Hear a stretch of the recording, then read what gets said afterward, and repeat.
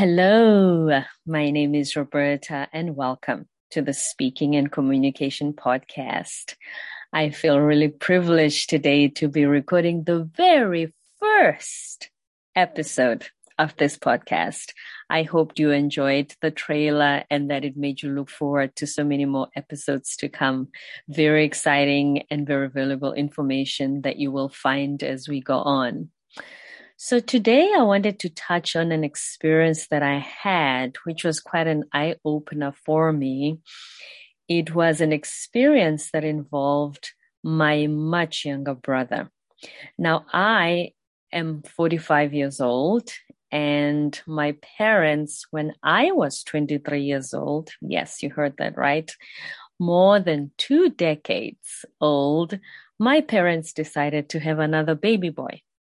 So there I was, being the bigger sister, very protective, always coming to the rescue and loving him as if he were my very own. So the other day, he is now 22 years old. He goes to college, he's in acting school, and he loves it. He's got so many things he's passionate about.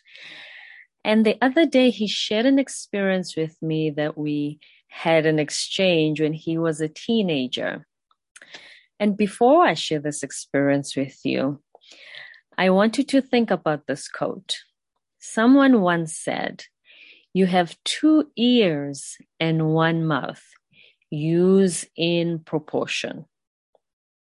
Now, back to the story with my baby brother.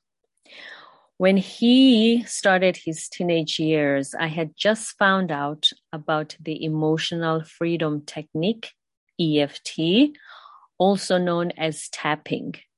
This is when, in order to deal with your emotions and the subconscious healing that needs to take place, that you use this tapping around some of the meridian points around your body. If you watch some YouTube videos or you buy a book on EFT, they will guide you on what points to tap on in your body. So I had just discovered this technique almost a decade ago. And I thought to myself, my baby brother's in pain. Big sister instincts kicked in, and I wanted to come to his rescue. I've just discovered this nugget, and I can't wait to share it with him so that I can ease his pain. I came home, I shared it with my mom and our other brother. And after dinner, my mom said, "Okay, everybody, let's switch off the television. Let's get started." Big sis has a big idea that she wants to share with us tonight, and let's all pay attention. So there I was. I started to explain to them, etc. I could see that my baby brother was very sad. Now, the first thing on my mind was obviously, this thing is really killing him, and I really need to push this so that he can feel so much better. I wish I could take his pain away. So, fast forward to the other day when he reminded me of the incident, because I always said to him, "Pumpkin," I call him Pumpkin. I said, "Pumpkin, you always say, 'I love you, big sis. I love you, big sis. You do so much for me.' Has there ever been a moment when I pissed you off?" And he said, "Of course." And then he remembered this incident. He said to me, when I brought home this idea of EFT or tapping, that he was so angry with me. He said, "Sis, I did not like you that day." I said, "But why? I was trying to help you." And here's the word the light bulb went on for me. He said, "You could have asked me how I was dealing with my pain. You could have asked me what my outlets were and what my coping mechanisms were. You just assumed that whatever you came with was the best way for me to be able to heal my pain." Boom. So my next question was, "But Pumpkin, we were raised to express ourselves. You always tell me if you're upset about something. Why didn't you tell me back then?" He said, "I didn't want to be the weakest link. I didn't want to be the only one in the family not participating when everyone was in on it.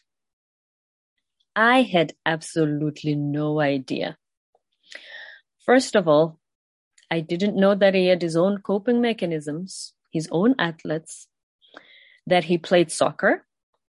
I remember he wrote poetry, but I had no idea that that's how he was dealing with his pain. But hey, what did I think he knew? He was only a teenager and I was big sister and I knew best.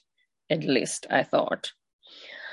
So here I was having this big moment almost a decade later of realizing that when it comes to communication, no matter how well-intentioned we are, it's always best to ask.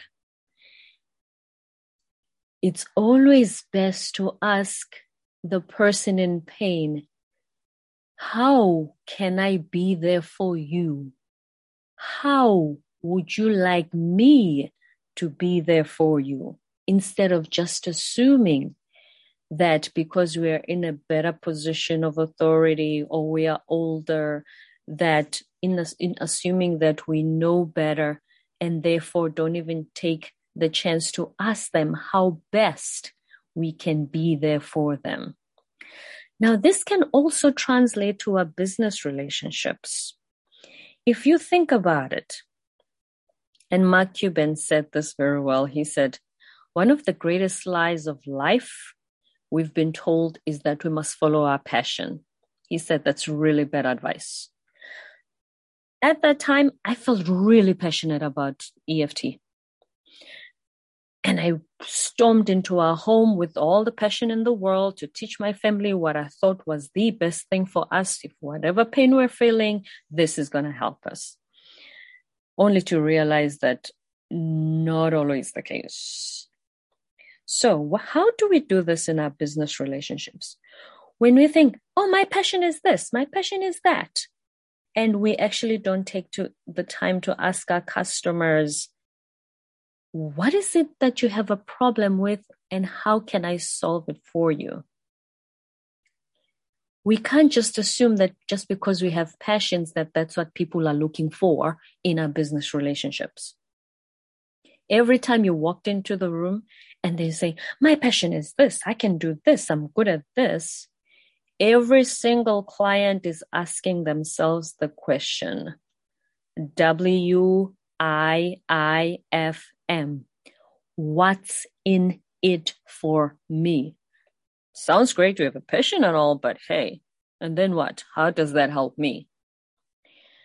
Therefore, this shows that communication is really a two-way process. As I said in the beginning, someone once said, you have 2 ears and 1 mouth. Use them in proportion. I hope you enjoyed today's episode. Thank you very much, and I look forward to being with you again in the next episode. Goodbye.